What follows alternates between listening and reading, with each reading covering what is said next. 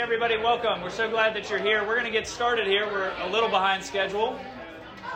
Super excited that you're with us this evening. There's some pizza over there. Clark will be around. If you haven't had something, you can grab it up there. We are so blessed to have my good friend Brian back. I didn't know if he would come back, but he's here. I'm very glad to be back. Welcome back. Thank you.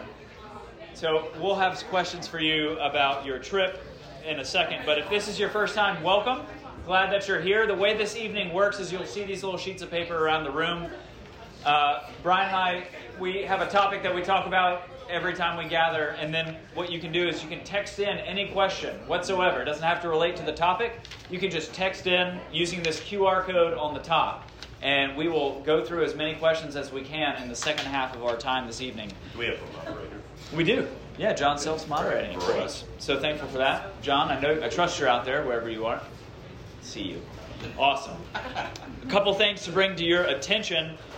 How great was the weather last weekend? That was amazing. It was like, hey, fall's almost here. And with that, means we've got some exciting things happening at St. Philip's. Again, we said this many times past. If you don't go to St. Philip's, that's wonderful. Glad you're here. You don't have to go to any church. We're just thrilled that you're here. But if you're exploring, you're not connected to a church, we'd love for you to come check us out. And so this Sunday is a great opportunity to do that. Free lunch, even if you're not interested in checking out St. Philip's. We'd still love to have you come and eat. The lunch is awesome. It's really good, actually.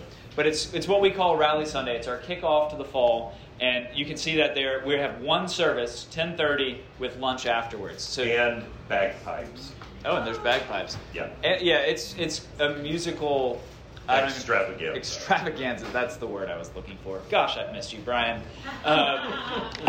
Another thing, I'm excited to, shameless plug here, but teaching a class on connecting our faith and our work. So if that appeals to you at all, we'd love to have you join us. You can register for that on there as well. And not to be outdone, I also am teaching a class. Not on Sunday morning, but a week from tomorrow, our Wednesday night service and class will start up again. And so in our C.S. Lewis class, we're going to be looking at the last book of the Chronicles of Narnia that's called The Last Battle. And it is awesome. Really good. I'm so psyched to teach this class. So we would love to have any of y'all that would like to come check that out. It's going to be really fun. Totally. So what are we talking about tonight, Brian? So we are super excited tonight because we are talking about the Barbie movie and questions that it raises. How many of y'all have actually seen the Barbie movie? Raise your hand, Justin. Guy raises his hand. Oh yeah, I saw it. Justin and I went to the Barbie movie last night. Yeah. We did. With our wives, thank you very much. Yeah. We were sitting behind a row of 6 guys who were all together who were utterly silent for the whole movie. We could have just joined them if we went. We're not quite sure what that meant. But the movie, actually, we would recommend that you see because we're going to talk about why we would recommend it. But one of the things that is interesting in the movie is it poses a lot of existential questions that are really important, like what is the meaning of life? What was I made for? All of those kinds of things. Unfortunately, some of the answers it gives are not so great. But Justin and I were motivated by the movie to share with you what the movie says. If you're a man and you're a Ken, you are Kenneth. You are, yeah. And so just in case you thought we weren't cool, actually, we are now declaring that we are cool because we are Kenneth. That's right. Yes. Powerful, profound message. It is very profound. Yes. Well, I mean, I really was surprised by the movie. I was surprised that I enjoyed it as much as I did. But yeah, what were some things that surprised you about it? Well, there were several things that surprised me. I expected that it was going to be torture to watch this movie because I thought it was all going to be... but it wasn't. And the interesting thing about it was that the opening scene, there are going to be a lot of spoilers tonight, so... Yeah. But I think it won't spoil the movie for you, just help you be prepared. I was a little disturbed right at the beginning because they kept this part. Y'all are too young to remember 2001: A Space Odyssey. It did look like that. Yeah. And they used the theme music from that movie, talking about the dawn of time and girls playing with dolls. And then when Barbie suddenly appears as like this giant statuesque Barbie, all the little girls pick up their cute baby dolls and start beating them and destroying them and bashing their heads in, which was kind of disturbing. I was not. We just jumped right in. Yeah, we're like, whoa. But then they go to Barbie Land, and everything's pink and accessorized and fluffy and cute and everything. And then perfect Barbie is lying in her perfect Barbie bed, and she says, it's going to be a perfect Barbie day.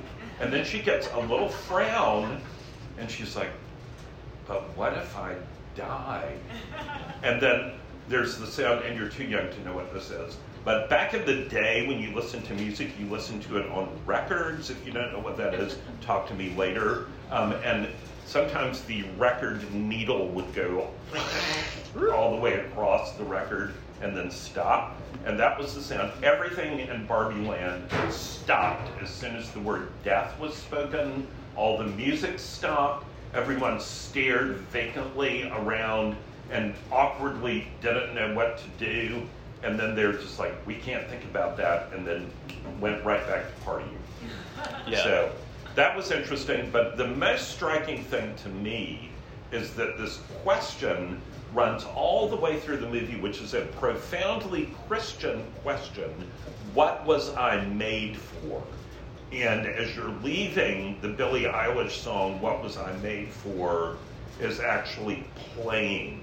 And what was I made for presumes that you were made, that you were created by someone, and that there's an idea that maybe you were made for something, that maybe there was a purpose.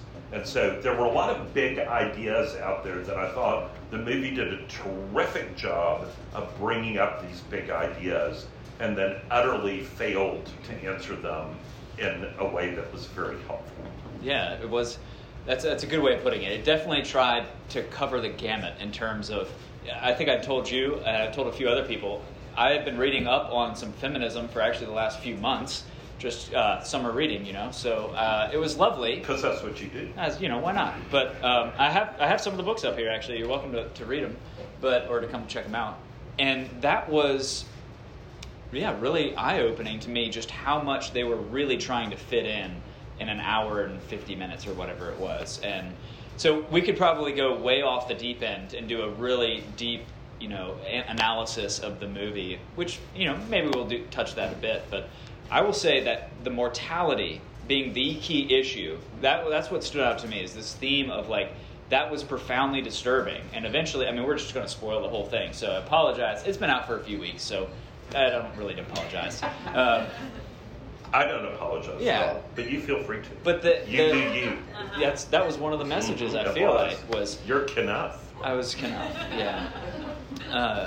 What were we saying? So the mortality of what it means to be a human, because Barbie leaves Barbie Land and eventually chooses to become human. It lies within her power to become human. And the downside to being human, well, the great side is you can feel, you can have real interaction with people. She's it's profound sadness, but all these, what it means to be human was really good. The downside is death, right? And that was a huge theme underlying the whole movie, which, again, they teed it up, and it really did try to leave you, I think, with a...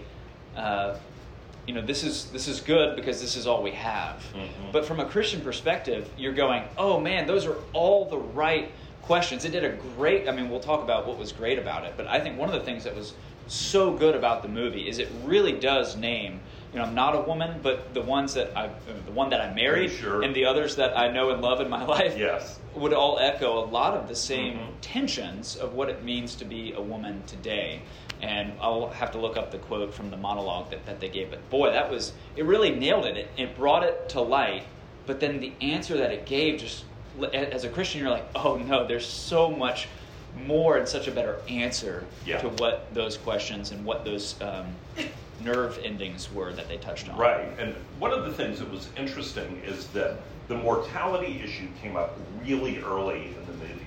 And it was like kind of this dark cloud that would intrude from time to time.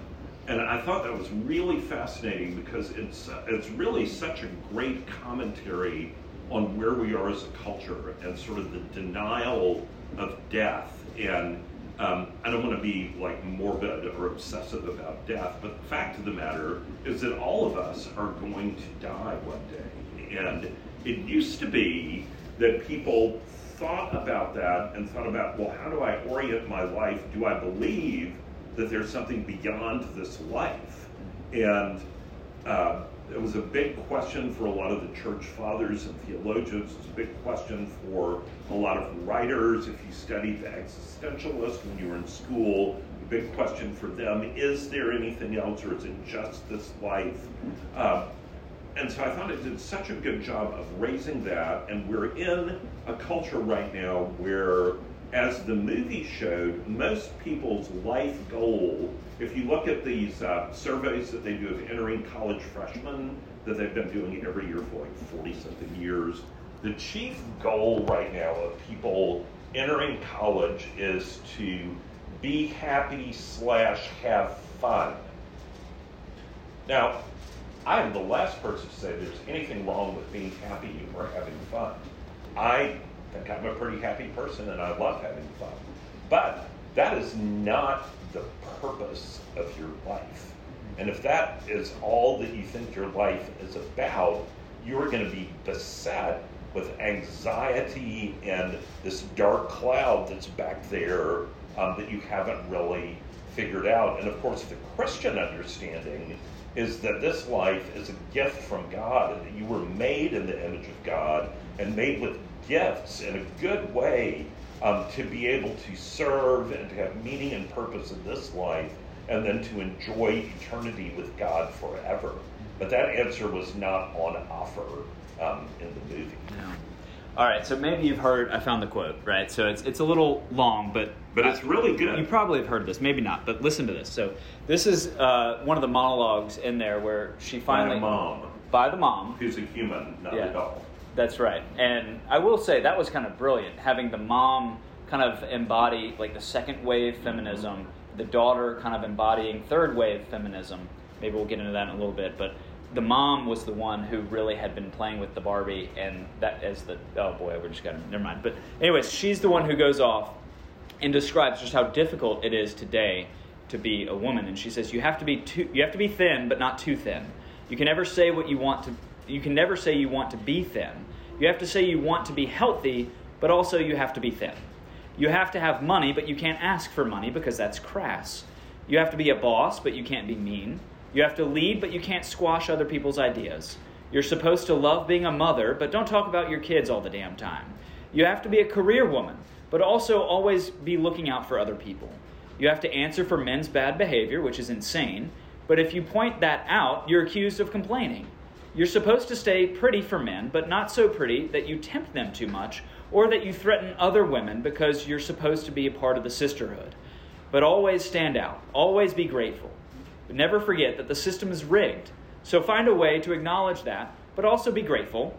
You have to never get old, never be rude, never show off, never be selfish, never fall down, never fail, never fear, never get out of line. It's too hard, it's too contradictory, and nobody gives you a medal or says thank you. And it turns out, in fact, that not only are you doing everything wrong, but also everything is your fault. And I think that is a profoundly moving statement, but one that resonates clearly with a lot of people. And I think we should probably say at this point, we run the danger, I think particularly in our cultural climate, of like half the room pretty much, if we say something, totally turning off and just shutting down. Or if we say something else, the other half. And so one of my hopes tonight is actually people would begin to understand and have a little bit more empathy or sympathy from where. So for instance, like what Christians may think of feminists or feminists may think of the Bible, you're running a lot. It's fraught with landmines, I think, tonight. Yes, and one of the things that I would encourage you to emulate some of Justin's summer reading. If you haven't ever studied about first wave, second wave, and third wave feminism, it actually is really interesting and important to understanding what's going on in our culture. One of the things that was really interesting in the movie is that obviously because it's the Barbie movie, Barbie is the focus. But the interesting thing about it was there's a lot of really sort of disturbing stuff in the movie about where men are as well. And one of the things that's said early on is that Ken, who's sort of all the men are named Ken. Most all. The Kens, there's one Alan. Yeah. The Kens, they only have significance if Barbie looks at them. Yeah. So they have no purpose, no reason for life except to be in a relationship with Barbie, which obviously is problematic. And one of the things that is so interesting is that if you look from a biblical perspective, one of the things that's really clear all through the Bible and in the Christian understanding is that men and women are made in the image of God. And that because of that, they are made well, and that they are made with infinite potentiality. But that potentiality is to be explored through using the gifts that God gives them to love and to serve. And one of the things you saw in this movie is that had been sort of perverted and channeled into this idea that your meaning and purpose come from being able to achieve jobs that have great status, power, all of those kinds of things, and from being liked. Like when Barbie is getting ready to go to the real world, she says, "Oh, I'm really excited to go to the real world because when all these girls meet me, they're going to come up and hug me and thank me because I have changed their world to show them that they can be anything and anyone that they want to be." And of course, then she gets to the real world, and they're like, "Barbie," and so that's when she actually begins to understand what a tear is for the first time. Right. And the real world kind of disdains Barbie, and you can see it because she is this really kind of fake... Bimbo is the word that she's using. Part of the plot was that she develops just a tiny bit of cellulite on her leg, and so she has to... something is going wrong with the world that Barbie now has cellulite somewhere, right?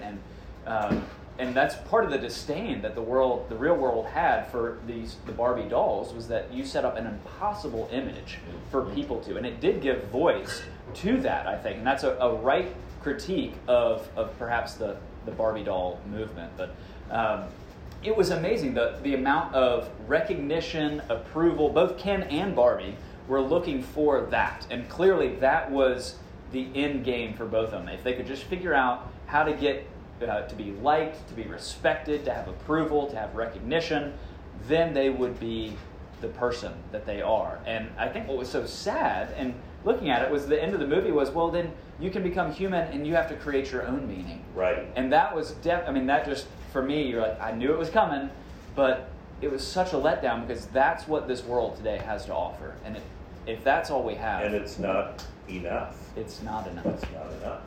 And that's why I think in some ways the movie is such a great movie if you are thinking about the Christian faith, because the Christian faith gives you an answer to that worth and meaning and purpose question. That's a beautiful answer that tells you that you are beloved and that you are not an accident and that you are not just what you do for your job, but that you are made in the image of God, and you are made to be able to be in relationship with Him and in real, deep relationship with other people. Because all the relationships in this movie in Barbie Land are so shallow. I mean, just, really shallow and stupid. But that's why it was funny. It was, but it was also profoundly sad. Yeah. It was just really sad. And the interesting thing is the movie, I think, is well made, because if you had asked me, are you going to walk into this movie, Brian McReady, and have empathy for Barbie? I would have said, not a chance. But by the end of the movie, you have huge empathy for Barbie. So, and that was one of the things that they said, Barbie is all women and all women are Barbie in some ways. So, I think the main character, Margot Robbie, was like the stereotypical Barbie, and Ryan Gosling was the stereotypical Ken, I guess. But but part of the whole premise of the movie, too, is this idea of living for pleasure, and that your chief goal is to live for pleasure, and that it's all about you. And that was true with the Kens and true with the Barbies.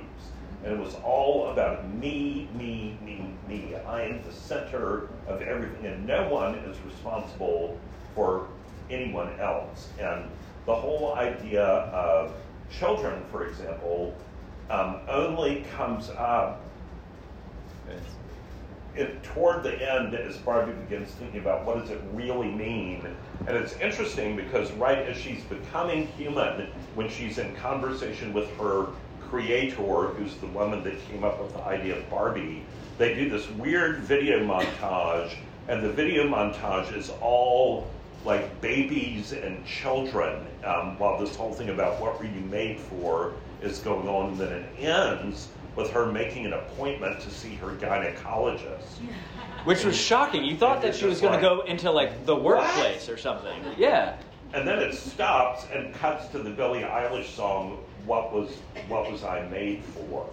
So it's just very interesting. But just to go down a little rabbit trail on some of the things that we mentioned in our title, one of the things that, unless you've been under a rock, you may have noticed that there have been these screeds coming out from a number of big TikTok influencers.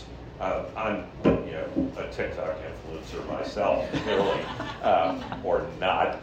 But in a lot of these, they come out on the video and start talking about why would anyone in their right mind ever have children? Because children cost money. You have to get up in the night and change diapers. They are demanding of your time. You can't go out and get drunk and listen to Beyonce all the time if you're having to deal with a baby. And so it's like this whole thing of our purpose in life is to be sort of perpetually adolescent and just partying all the time. And that's sort of troubling. And then the corollary to that is people who have said, I don't want to have children, but I want to have a pet instead. And I'm all about a pet. I love dogs. It's all great. But if you are thinking that you're having a pet instead of having a child, and you have a wardrobe for your pet animal, and you have vehicles for your pet animal, you might just want to come talk to Justin or me, because you might have things a little out of whack.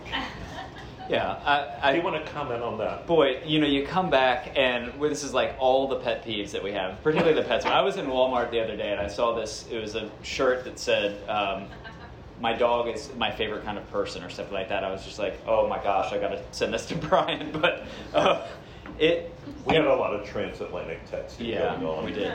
No, I think that obviously pets are a good thing, right? And you can have a genuine connection with that. It's a fascinating phenomenon that we've begun to treat them essentially on the same level as humans. It's a profoundly secular idea, but the Bible says that human beings were made in God's image. Part of that was to rule as God's vice regents over created world, including all the animals, and to be a good sacrificial ruler. And I think that's a really important thing. But when you start to see no distinction among all the species, that's a profoundly secular idea, and one that is really kind of sad, but yeah, I'll restrain myself to that, I think. Yes. Well, and the other thing that you saw in the movie, and I think, again, this was such an important thing that they were probably saying on purpose, but again, the answers were not always right, is that there's a lot of sort of partying kind of happy in the movie, but there's no joy. There's just no joy in that movie. And one of the things that I think is a sad commentary in our culture is that there's such a conflation, a confusion among a lot of people between happiness and joy. And like the joy that you feel if you are a parent, like both of us are, when you first hold your baby son or daughter, that is joy. It may not be happiness because you may be exhausted, and if you're the mother, you may have just gone through a horrible labor, but there's joy that results from that. And there's joy that comes in worship. There's joy that comes with the beauty that God puts into our lives that's different from the kind of happiness that you experience on a dance floor after a couple of drinks. Those are not the same thing, but the movie joy is just absent. Yeah, it is.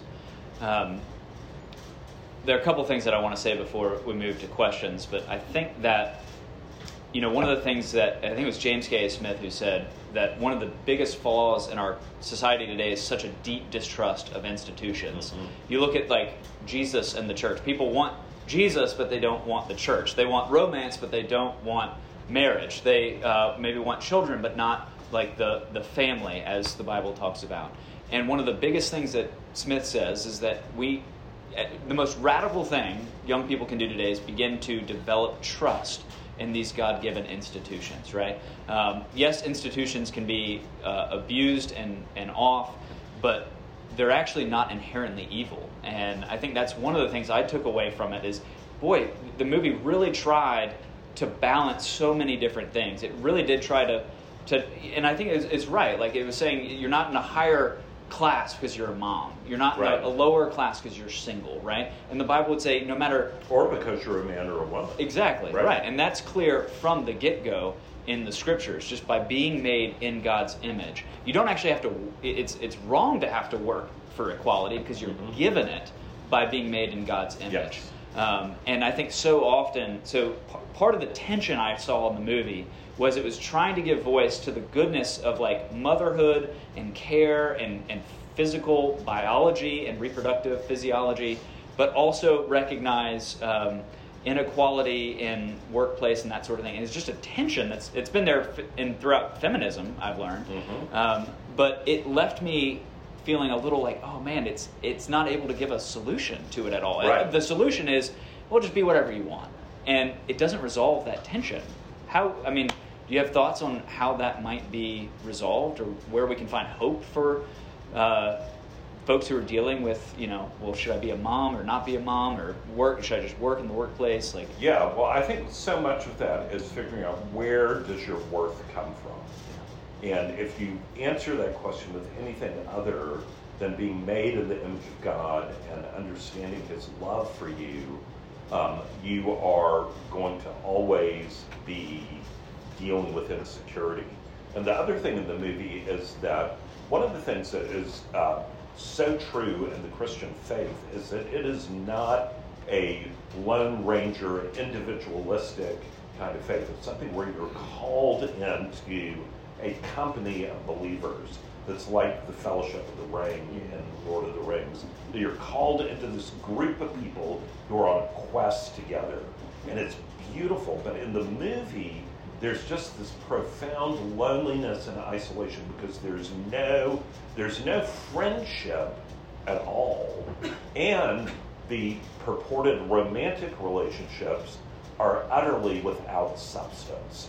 So I think that those two things, understanding what it means to be made in the image of God and being in relationship with Him, and then having real relationships with people in friendship, that is the beginning of being able to answer those questions in a healthy way. And it was fun. You probably didn't notice this in the playlist, but the song that the movie ended with, the Billie Eilish, What Was I Made For, the next song in the playlist is the Mumford & Sons song, Awake My Soul, the chorus of which is, you were made to meet your maker. Yeah, I think we have to, that's wonderful. I think I would say in addition to that, just becoming, not bristling at the word that we're designed. We have a design for something, and I think that is such a sensitive word, not only in the secular world, but even within the church. To even hear that God may have a design for us really runs totally upstream to everything that we feel and that we hear. And it's not to say that men and women, again, when you operate, I think, and this is largely a result of the Industrial Revolution, but having inequalities in work, right, and starting to see some of the good advancement to have women's work, which is before the Industrial Revolution, and just as meaningful, just as essential as men's work. After that, and we don't have time to go into it, but like after that, it was a huge inequality. Right. And I think that's important to see, mainly because we viewed work economically. Right. But if we can get a holistic understanding, that's why I'm excited to teach a class on what does it mean to work and how do we connect our faith with that. But recognizing all of us are called to work in various ways, in and out of the home, men and women. And there is a difference, and this is another thing, is that men and women aren't identical. That's what's so shocking, the end of the movie, is she didn't go into the workplace, she went to the gynecologist. Right. And I was like, do they realize what they just ended with in this movie? It's crazy to me. Yeah. Fascinating. Yeah. Well, any final words you want to have on summing up? I would just say that the movie is worth seeing, and it is also worth remembering that there are answers to these existential questions. And the Christian faith offers a framework that makes sense out of all of that and leads to a place of understanding that you were made for joy. And I would also say that the whole point of the Christian faith is resurrection. In one word, Jesus rose from the dead, and what was true for him can be true for you and for me. Mm-hmm. And in the movie, the whole punchline is like, well, you want to be human? This life's all there is. And Christianity says, no, there's such a better answer than that. Actually, there's eternal life. There's resurrection. Yeah. And that's a much better solution than what Barbie had to offer. So yes. I would imagine we have some questions. How are we doing? Yeah, we got some questions. If y'all want to take a minute to go ahead and like some of these questions or go ahead and submit last minute questions, please take a minute to do so.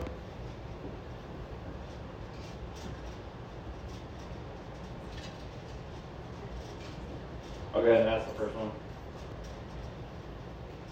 With the first commandment in the Bible being to be fruitful and multiply, how do you fight the self-thoughts to not have kids or put off having kids? That is a great question. And I'm not going to go off on this, but I had a fascinating conversation when I was in Oxford on my trip.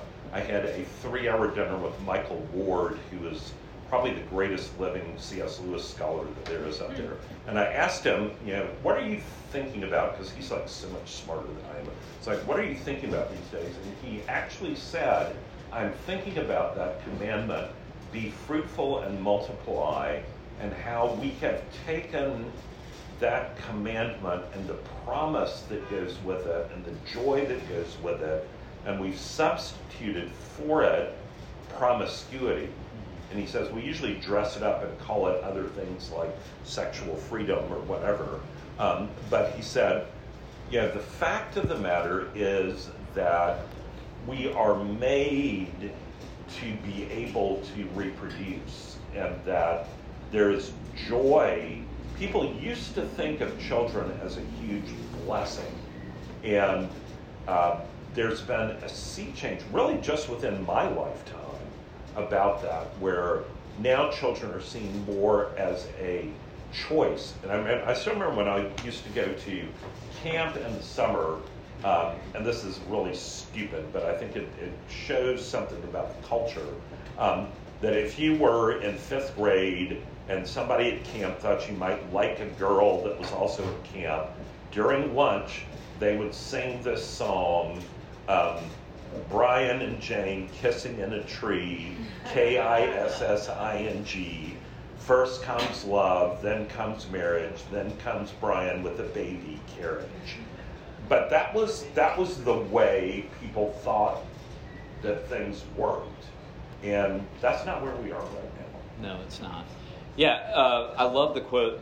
I forget exactly what it was, but it was saying the main way in human history that people actually matured, that the way they developed virtue and grew, was actually not by becoming married, but after that, when you actually have to sacrifice yourself fully for another person who's giving you nothing in return. And as being a parent, I didn't realize... Yeah, that was a Jordan Peterson quote. Was it? Yes. Okay. There's no way that you can actually prepare for being a parent.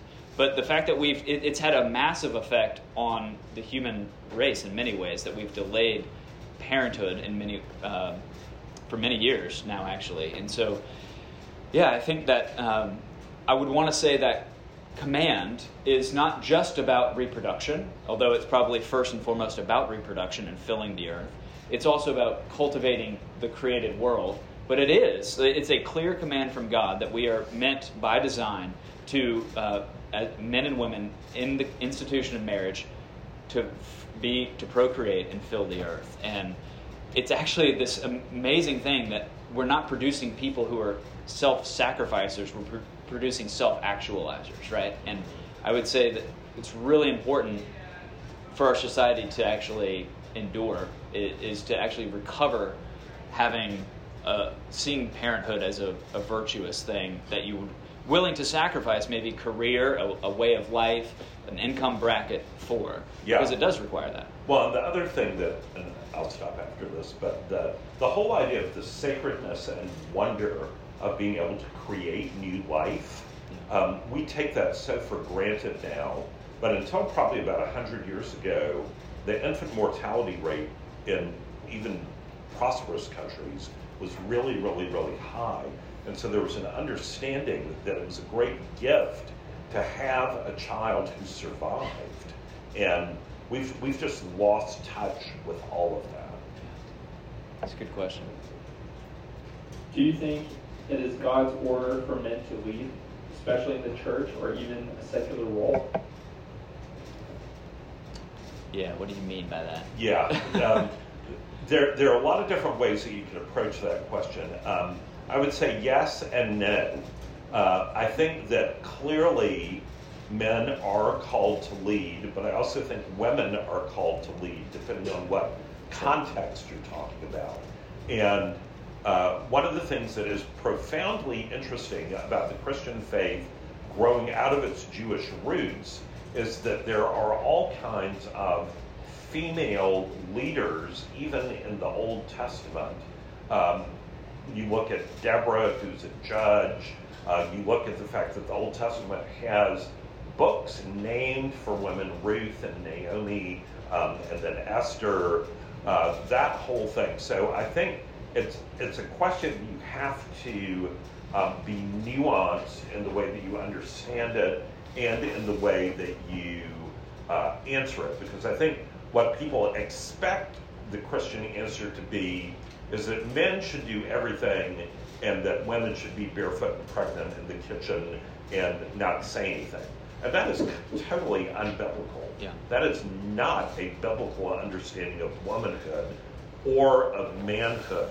And the idea that both men and women are created in the image of God is hugely important. Yeah. So this is one that I think is fraught with stereotypes, right? And I'll just say at the outset, I do think that men are made to lead, but here's what I don't think it means, is that women aren't allowed to lead as well. It just depends on the context. I think what you said was spot on. I really recommend Feminism Against Progress by Mary Harrington. She talks about this whole notion that what you just described as don't do anything, just be in the kitchen sort of thing, that was really a result of the Industrial Revolution. I love that Jolene, who was here last time, she talked about what the medieval women who would look at us today, she would say, what are you doing? That's what they would look at our women today and be like, you are not doing nearly the amount of work and sacrifice that women did for most of human history. Again, the kind of work that women did was incredibly valuable until you had factories and the Industrial Revolution and that stuff. And the other aspect of that is that the biblical notion of leadership, and this again is where people have sort of somehow pulled in all this misogyny into Christian leadership, which is just not there, because the biblical understanding of leadership is self-sacrificial leadership. And even in the perhaps most controversial passage about this in Ephesians 5, husbands are commanded to love their wives as Christ loved the church and gave up his life and died on the cross for her. that is not a lording it over kind of leadership. It is a self-sacrificial, looking to the interest of the loved one leadership. Yeah. So leadership means being the first to die, being the first to willing to take death and to sacrifice yourself for it. I couldn't help but think about in this movie Barbie, right? You have Ryan Gosling, who is playing Ken the whole time. After I thought about it the rest of the evening, you have the same guy who played Noah in The Notebook. Yeah. Which one is more desirable? It was such a foil to me. But so often, what I fear is people hear, when you say men are, I think men and women are created different. So we have to actually give a good answer of what that looks like. It means men, when you look at Genesis chapter 1 through 3, Eve was the one who ate the fruit. Who was held accountable? It was Adam. He was the one ultimately held accountable. And I think when you look at the scriptures, the best answer that I see is that, men are held responsible. But that's not a bad thing for women when it's not abused. Right. Are y'all saying that if you are a believer, you have to have kids? No, not at all.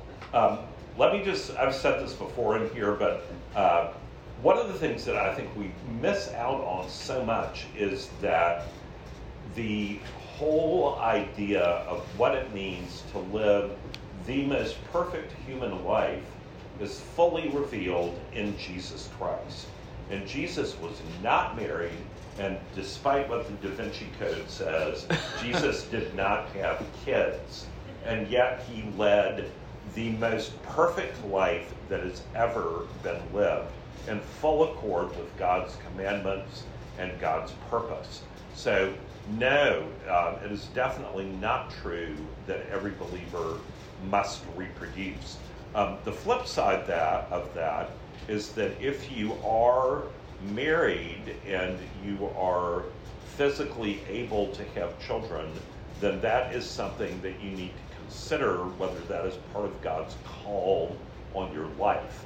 But if you are single, God may have called you to singleness and called you to live a life that is going to produce all kinds of fruit that will not be something that involves having children.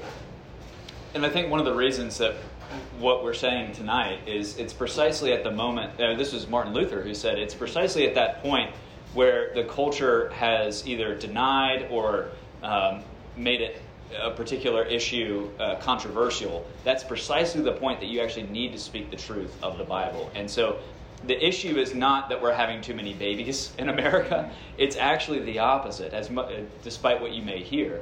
The issue is that we are far more prone to live for ourselves than to get married and have children. So we want to be clear that no, it doesn't make you a better person, doesn't make you any different at all, whether you're married or single or with kids or without kids. The Barbie movie, I think, did a pretty good job of saying that. Mm-hmm. What we are saying is that where we are in our cultural moment is that we're far more likely to be bent in on ourselves and not have children. And so we're making a plea for that. Yeah. These are great questions. Yeah. Hypothetically, what Ken do you think you are?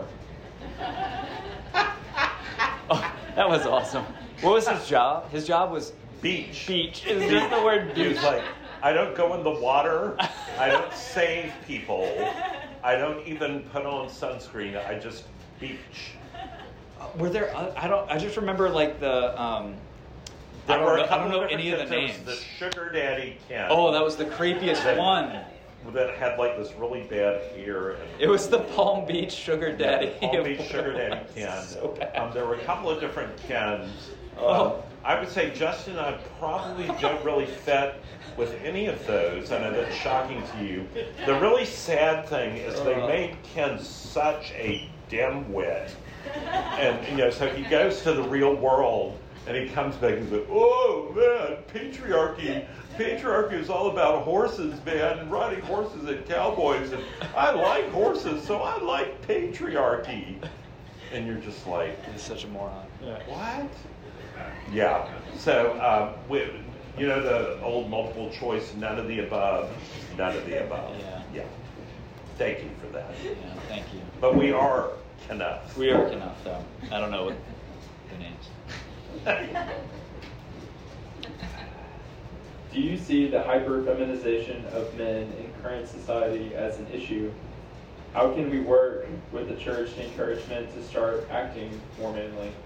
Oh, that was actually, this question ties into what I was going to say in the last one. This is, again, so it works both ways and how stereotypes are. So, like, so often it thinks that men shouldn't do anything in the home, they shouldn't be emotionally intelligent. Like, that was part of the climax of the movie for Ken, was that, oh, he's emotionally aware. That's just baloney. Like, nothing about being a strong man means that you stifle your, like, it's good to be emotionally intelligent, to express emotion. That's not a bad thing at all. Boy, I just jumped in on this and I forgot the question already. But so, do I think hyperfeminization? I'm such a Ken. Hyperfeminization of women or men. Yeah, Doesn't make any sense what I was saying. Okay, do you? Thank you. Do you see the hyperfeminization? See what I've been doing for 4 weeks. In current society as an issue. How can we work with the church to encourage men to start acting more manly? Yeah. Yes, and I think that the whole issue is a faulty understanding of what manly means. Yeah. And Christians would say that the ultimate definition of manly is Jesus. And when you look at Jesus, you see Jesus as a courageous leader, someone who is speaking the truth in love, but is also someone who is all about self-sacrifice, who is not afraid to say to his friends that he loves them, who's not afraid to weep openly and publicly when his friend dies. Who cares for children? Who cares for children, who cares for the women in his life, but also is somebody who can have great conversations with his peers, and who is intellectually capable, but is also physically strong and is walking huge distances and taking boats and, you know, all of those kinds of things.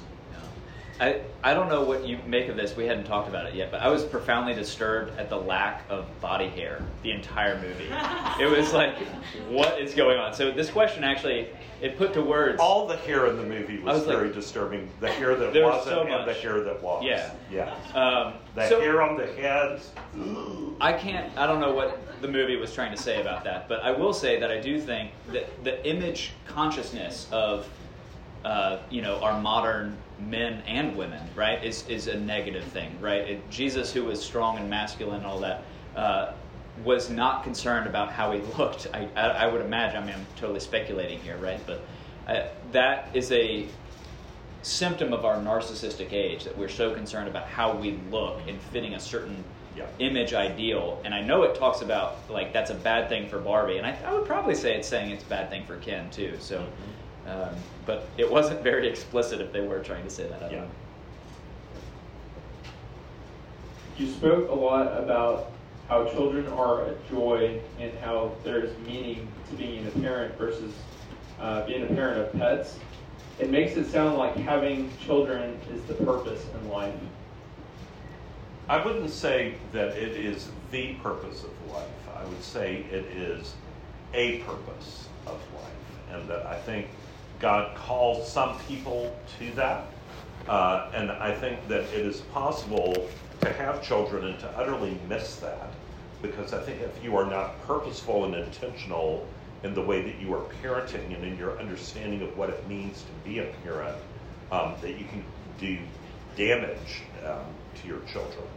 But I think that is not, the Westminster Catechism says the purpose of man is to know God and to enjoy him forever. And I think that is ultimately the purpose. Yeah, and Jesus didn't have children. So I think you have to look there. What's the purpose of life? It's fully embodied in Jesus Christ.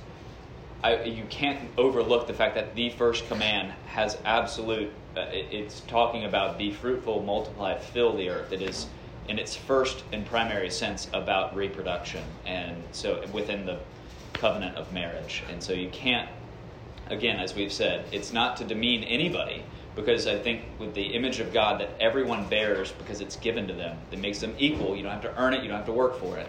But it is part of our debt. It's what we're called to do as the human race in the image of God, to get married and have children. And I think that's an important thing. It doesn't make you less if you're unable to, or if you don't. But I think that is certainly the first command, and it's one that we've neglected, which is why we're talking about it. Couple more. What do you think the Barbie creator in the movie represented? Sorry. Well, what do you think the Barbie creator in the movie represented? Was the all-white background scene symbolic? For those of you who have not seen it, there is first an encounter that Barbie has when she is trying to escape from the Mattel headquarters in the real world. And she's trying to escape because all of the men in the boardroom are chasing her down. And she goes into this door, and in this room that she goes into, there's this elderly lady who invites her to sit down and have tea, and they chat. And then they hear noise in the distance, and the elderly woman tells her how to get out through another back door. Well, later you find out that that elderly woman was the woman who invented Barbie. And so when they have this conversation, later in the movie, there's this all-white background, and I think it's very definitely intentional that it's supposed to be resonating sort of the creation story, and maybe a little bit of Michelangelo's Sistine Chapel and the whole handing out, God's putting his hand out and then breathing life into Adam. I think all of that is sort of referenced in that, because they use the word creator in that scene. So I think that they're trying to bring in all of that about why was Barbie created, but again, I think the answers are not very satisfactory. Yeah, I took it as this is just a way to look at the creator of a doll, and because she then becomes human, right? And so I think there is that tension and maybe artistic liberty that they took. Again, it was fully about once you're human, your destiny is whatever you choose it to be. So it absolutely missed the fact that there's a creator or a designer of the human race, because humanity is meant to just figure out on their own. And oh, by the way, you die, so deal with it. Like, that's what it means to be human. So I didn't take it as much as this is to kind of symbolize God creating humanity, though there was overtones. I'm going to disagree with you about that a little bit, because I think part of what happened in that scene is that Barbie is supposed to be plastic, although obviously she's not, because she's the actress. But they make a big point in that scene with the creator of focusing on her, and you can see all of a sudden she starts to breathe.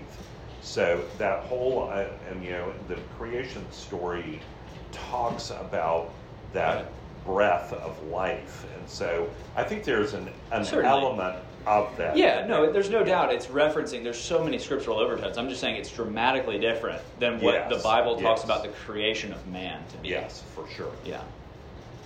All right. I think that's probably all the time we have for tonight. Thank you all for coming out. We'll be around for a while. If you have questions that weren't answered, feel free to ask us. But thank you for coming. This is fun. Thank you for being here. I'm delighted to be back with y'all. Yes, thank you.